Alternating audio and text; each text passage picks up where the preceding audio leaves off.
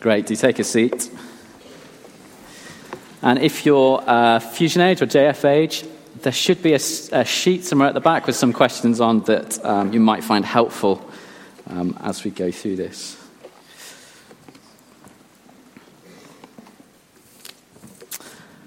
As I was reading a bit more about the history that we saw on the Playmobil video this week in preparation for the sermon, it suddenly struck me that we've been missing a trick. We've been missing a gap in the market. And what Chessington really needs, what the world really needs, picture this, is Reformation, the musical. I mean, we've got everything in-house that we need to do it. We've got the songwriters, we've got the musicians, we've got actors, we've got our resident thespian, David Moss, would play Martin Luther, Daff would play the Pope. It's perfect. Well, it was perfect until I very quickly discovered that someone has beaten us to it. The rather wonderfully named Triumphant Love Lutheran Church in Austin, Texas, have got there first. But if we were to do a musical of the Reformation, I think he would have to base it on the Sound of Music. It would be a reworking of the Sound of Music. And Pope Leo X, who was Pope 500 years ago, would have to take on the role of the abbess in the Sound of Music. So if you're familiar with the Sound of Music, then the abbess has a problem with one of her clergy. She has a problem with a nun called Maria, and it leads to the famous song, "How do you solve a problem like Maria?" Well, in our Reformation, the musical, Pope Leo X also has a problem, but his problem isn't with an Austrian nun called Maria. His problem is with a German monk called Martin Luther, to be precise. So how is he going to solve a problem like Martin? That was what was on Pope Leo X's mind 500 years ago. And at that time, and in fact still today, the Roman Catholic Church believed that when it comes to matters of your relationship with God, of how you can be right with him, of how you should live, of right and wrong, in other words, of all the most important matters that you and I face in our lives, that there were two great authorities. The first was the Bible, and the second was the clergy of the Roman Catholic Church itself, so the bishops and the theologians and the councils, and above all, the Pope himself, who Catholics hold is Christ's representative here on earth. It was the body of their teaching down the centuries that was true and infallible and authoritative. However, our friend Martin Luther had a problem with this. You see, popes sometimes taught things that contradicted what previous popes had taught. And the councils of the church would sometimes teach different doctrine to previous councils and to the popes. In other words, it was quite clear to Martin Luther that the Pope and the church hierarchy were very definitely not infallible. They got things wrong. And more than that, it was clear to Martin Luther that the Pope and the church at that point in time were teaching certain things, particularly about how men and women can be made right with God, that were clearly different to what the Bible was teaching. And so Martin Luther began to teach what the Bible said. And he began to publish works that were critical of the Pope and of the Catholic Church. And this, as you might imagine, did not go down too well with the Pope. How was he going to solve a problem like Martin Luther? Well, the Pope did what popes tended to do, and he threatened to excommunicate Martin Luther. He threatened to chuck him out of the church.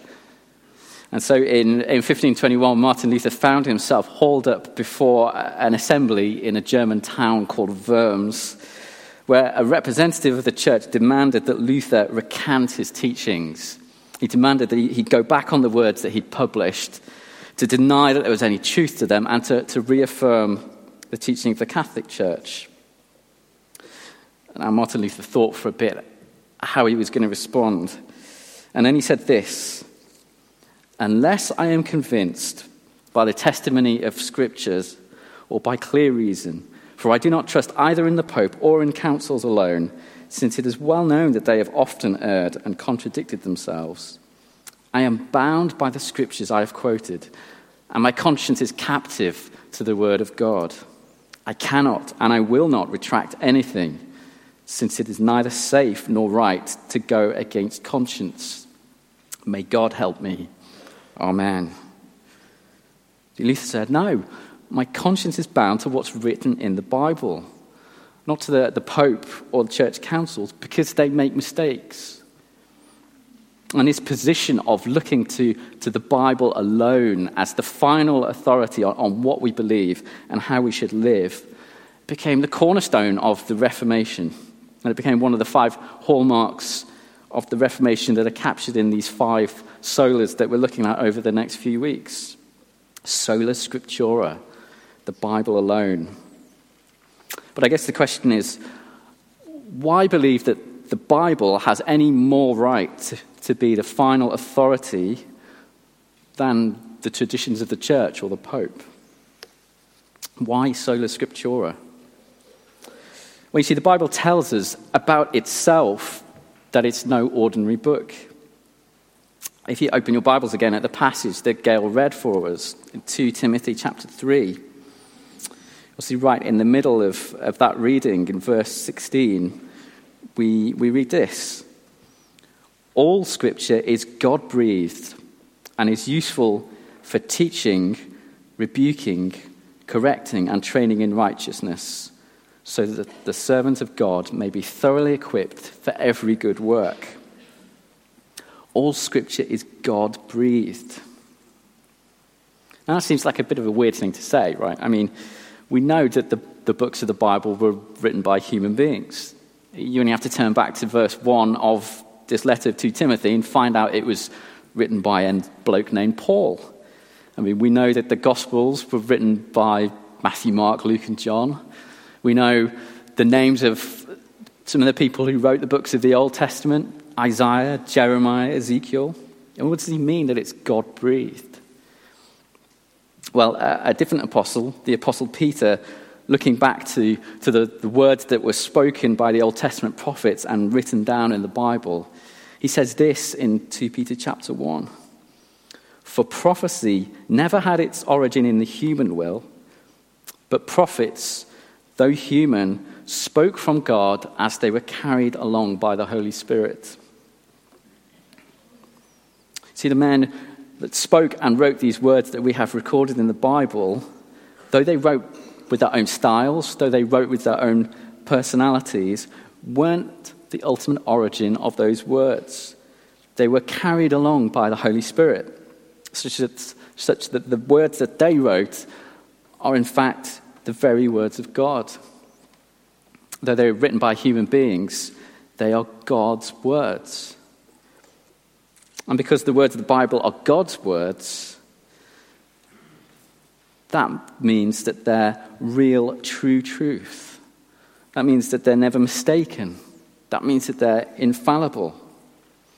Because you see, the words of the Bible aren't just the opinions of human beings trying to fathom out the world from the inside. No, they're revelation from the outside.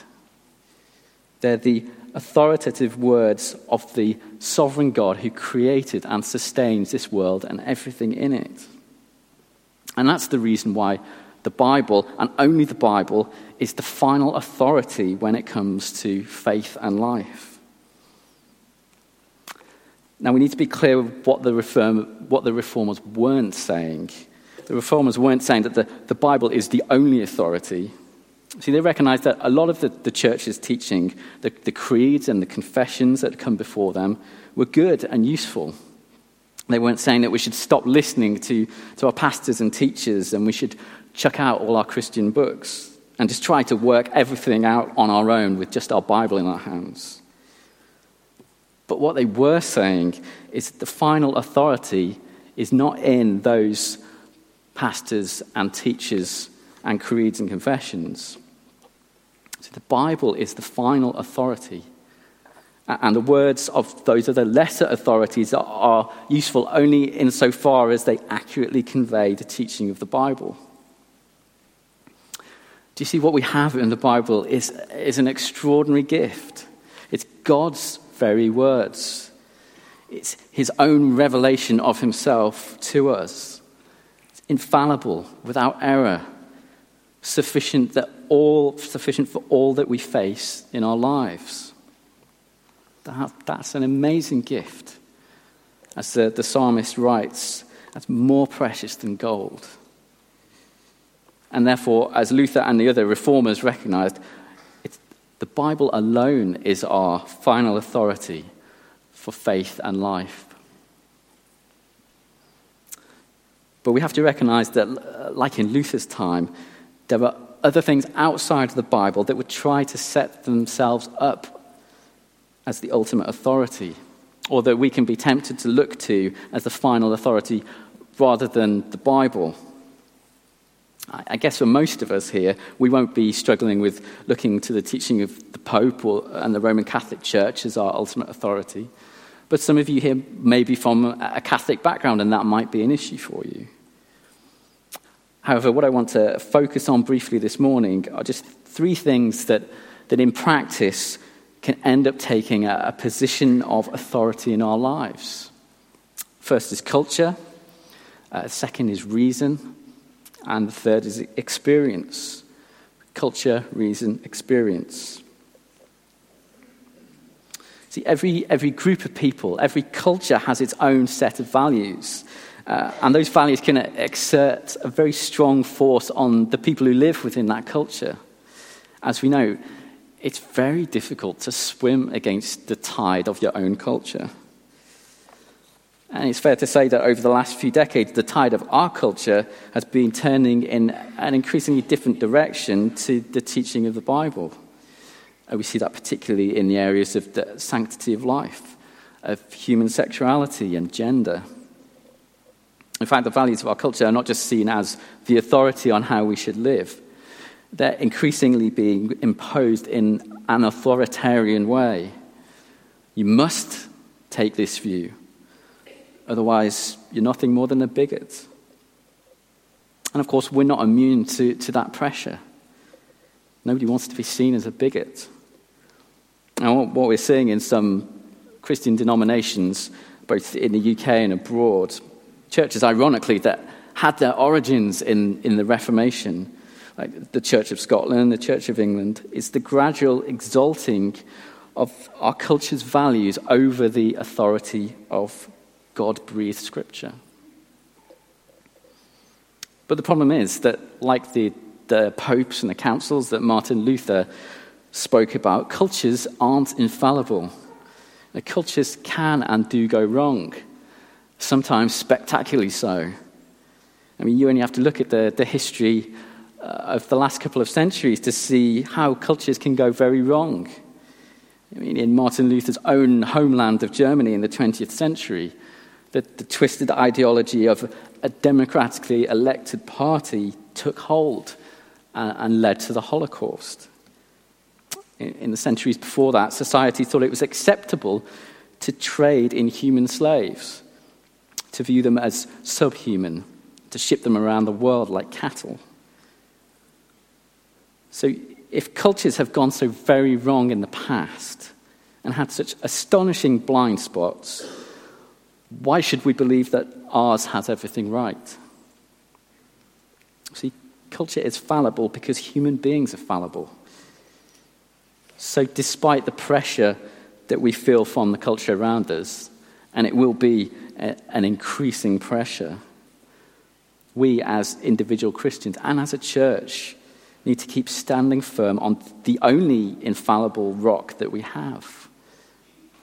That's the inspired word of God in the Bible. Now, those areas like sexuality and gender are areas where we can clearly see the pressure at the moment to compromise with culture. But culture can exert a much more subtle power over us. After all, it's very difficult to separate yourself from the culture that you grew up in and that you've lived in. The culture it's like a pair of glasses which we have on all the time, and we view everything refracted through the values of our culture. Take one example, individual fulfillment. And the underlying assumption of our prosperous Western society is that life is all about finding individual self-fulfillment here and now in this world, whether that's through material possessions or holidays or hobbies or career or experiences or any combination of those things. And it's very difficult in practice to step outside of our cultural mindset. It's very difficult not to listen to that rather than the Bible. I mean, we can hear the words of the Bible telling us about the age that we live in, about the priority of the gospel in this present age. And we can hear about the age to come, the return of Christ to judge the world and an eternal future. We can read about a call to deny ourselves and take up our cross, to serve others rather than serving ourselves. And yet, do you find yourself doing this? I do this all the time. You do this kind of internal dismissing thing. Steady on. It doesn't really mean that for me. It doesn't mean me missing out on material and personal fulfillment in this life. I mean, that would be ridiculous. Because that's what life's all about, right? My personal happiness. And so the values of our culture lead us to dismiss the Word of God. And we bow down to culture as a higher authority than the Bible. And that's just one example. But do you see how culture can act as a competing authority to the Bible? So there's culture, and then secondly, there's reason. I mean, human reason, that collective power of our rational minds, has been such a powerful tool for us being able to understand and control the world around us. You only have to pull out your smartphone and connect it instantly to a web server on the other side of the globe to see that that's true, to see what reason can achieve. And that power of reason that we see in science and technology can lead us to think that our reason alone is the highest and the final authority, not just for science and technology, but when it comes to all things. In other words, we can take the position that our thinking, our understanding, is the final authority of truth, that we are the ultimate judges of what's right and true. And we can end up bringing that attitude into the things that we hear and read from the Bible. We can start editing what God tells us in his word according to the way that we think things are or should be. You might know that Thomas Jefferson, the third president of the USA, did exactly that. I mean, he literally went through the Bible with a razor blade and chopped out all the things that offended his human reason. So he got rid of anything supernatural. He got rid of anything miraculous. He removed anything that talked about Jesus being God. He removed Jesus' resurrection. And then he glued what he had left back into a single book. And all that he had left from the 1,200-odd pages of the Bible was 46 pages of Jesus' moral teachings from the Gospels. And we can do something similar too. When it comes to the parts of the Bible that challenge our thinking, we can either distort them to fit in with what makes sense to us, or like Thomas Jefferson, we can just dispense with them completely. I mean, take the matter of how we can be right with God. I'm sure there are some here today, and you've heard preached from this pulpit many times the message of the Bible, that no one is morally good enough to please God and escape his judgment, that all fall short of God's standards, and that the only way to be saved from God's wrath is to repent and put all your trust in the death and resurrection of the Savior that God sent, his own Son, Jesus Christ. And yet, because that goes against our mental model of how people are made right with God, that we earn our way into God's good books by our upstanding moral lives. We can just edit out what the Bible says. We can do what Thomas Jefferson did, redact that part of it and just reduce God's word down to a set of worthy moral principles. So there are things in the Bible that we struggle to get our heads around. And there are things that are, frankly, deeply challenging. You know, the Bible tells us of a God who is utterly sovereign in our salvation, who elects before the world was made who he will graciously save. It tells us of an eternal punishment facing those who reject Christ. And because those things are so challenging to our thinking, we can end up imposing our own reason in preference to the Bible. So we say, as I've heard Christians say a number of times before, oh yeah, I hear that, but I think actually God works like this. Oh yeah, I see that in the Bible, but I think actually this is the case. See, we can take our thinking to be the final authority rather than the Bible. Now, that doesn't mean that we're supposed to turn off our brains when we come to God's word. In fact, quite the opposite.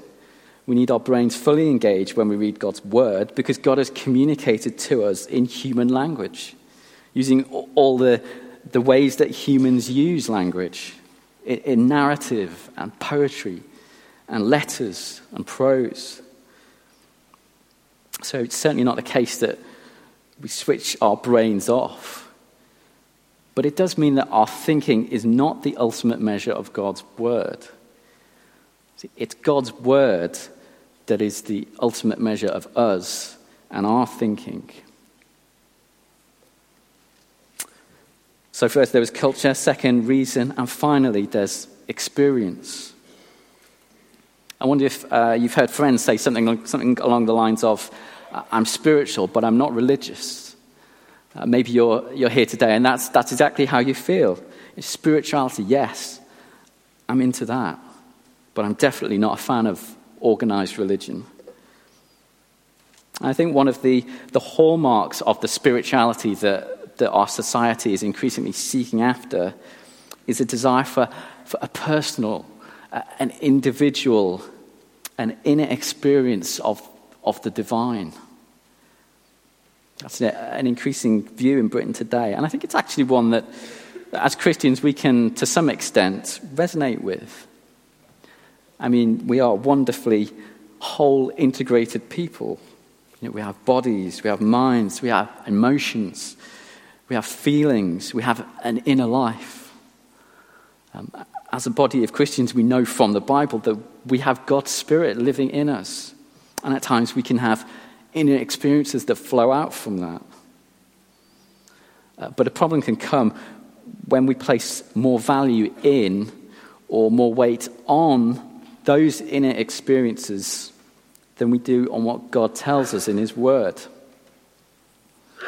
See, the problem with our inner feelings and experiences is that they're fallible. They're subjective. They're not always reliable guides to what's right or what's true. Sometimes they're wrong. So they always have to be held up and tested in the light of the objective word of the Bible.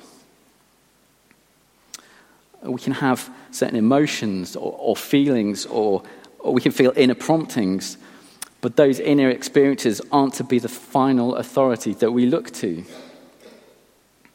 If they're not in line with what's taught in the Bible, then it's those experiences that should be rejected rather than God's word. And we take guidance, for instance. There might be a course of action that just feels so right. And if it feels so right, how can it be wrong? Or you might feel that God is guiding you to do something, that he's laid it on your heart as his special will for you. But if it doesn't fit with the teaching of God's word, and you choose to listen to those inner experiences rather than God's word, then actually what we're doing is placing the authority of your inner experiences over that of the Bible. We can even take our feelings and our experiences to be more authoritative about where we stand with God than his word. We can think, well, when the band is playing and we're singing together and worshiping God together, I just feel such joy. It's just such a moving experience for me. I know God must be pleased with me. I must be one of his.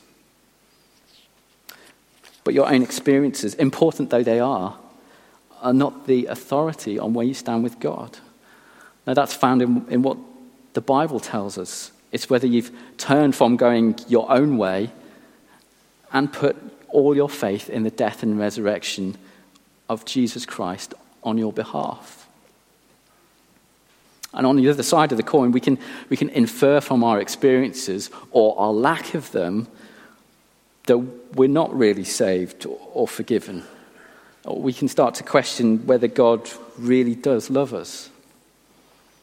You might be here this morning, and though you're trusting in Christ, I know you're seeking to walk faithfully with him, you just don't feel the joy of your salvation.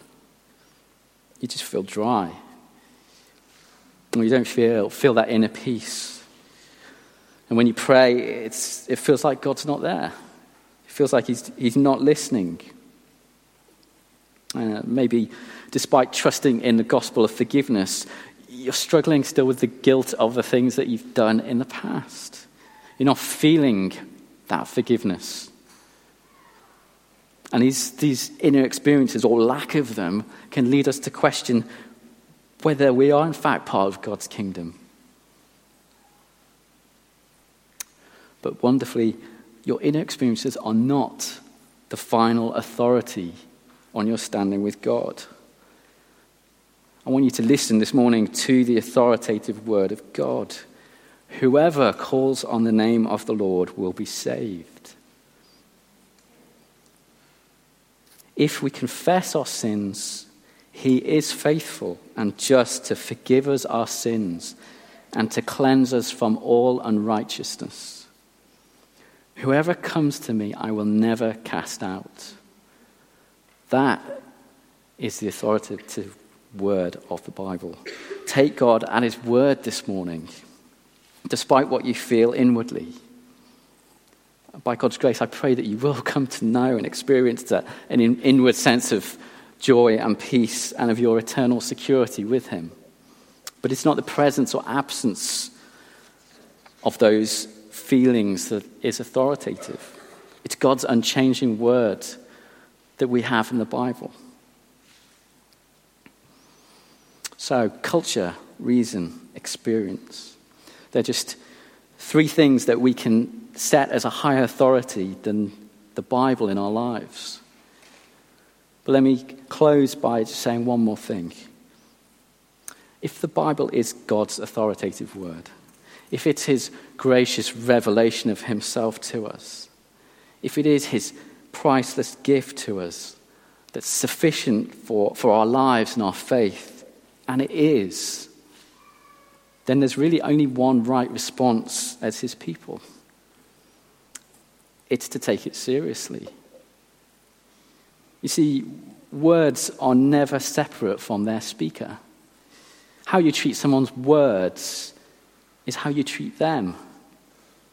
I mean, if I leave an answer phone message on Josh's phone asking him to do something for me, and he listens to it and just goes, yeah, I'm not going to do that. He's not just rejecting my words as something that exists separately from me. No, in rejecting my words, he's also rejecting me. How he treats my words is how he's treating me. And it's the same with God's word that we have in the Bible. How we treat God's word is how we treat God himself. You want to know how you've treated God this last week? It's pretty simple. It's how you treated his word. Did you pay attention to it when it was preached on Sunday? Did you give it any attention in your own time during the week? Did you engage with it wholeheartedly in your life group or in Hub? Were you bringing it back again into your mind, chewing it over, seeking to let it shape you?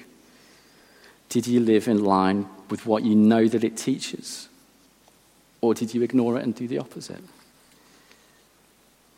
Look, we've got a number of ways in this church that you can engage with the Bible. So make the most of them. There's a great opportunity tonight.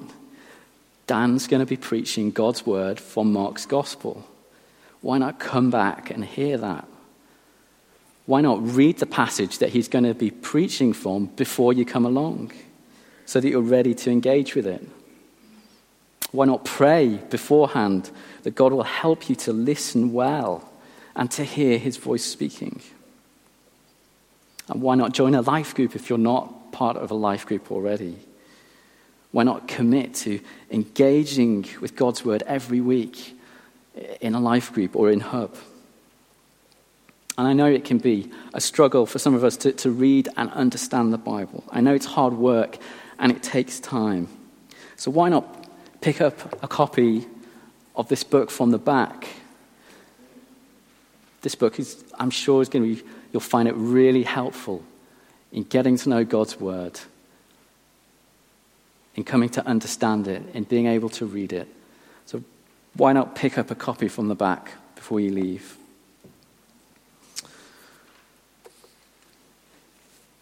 Well, if the band come up, let's sing 10,000 Reasons.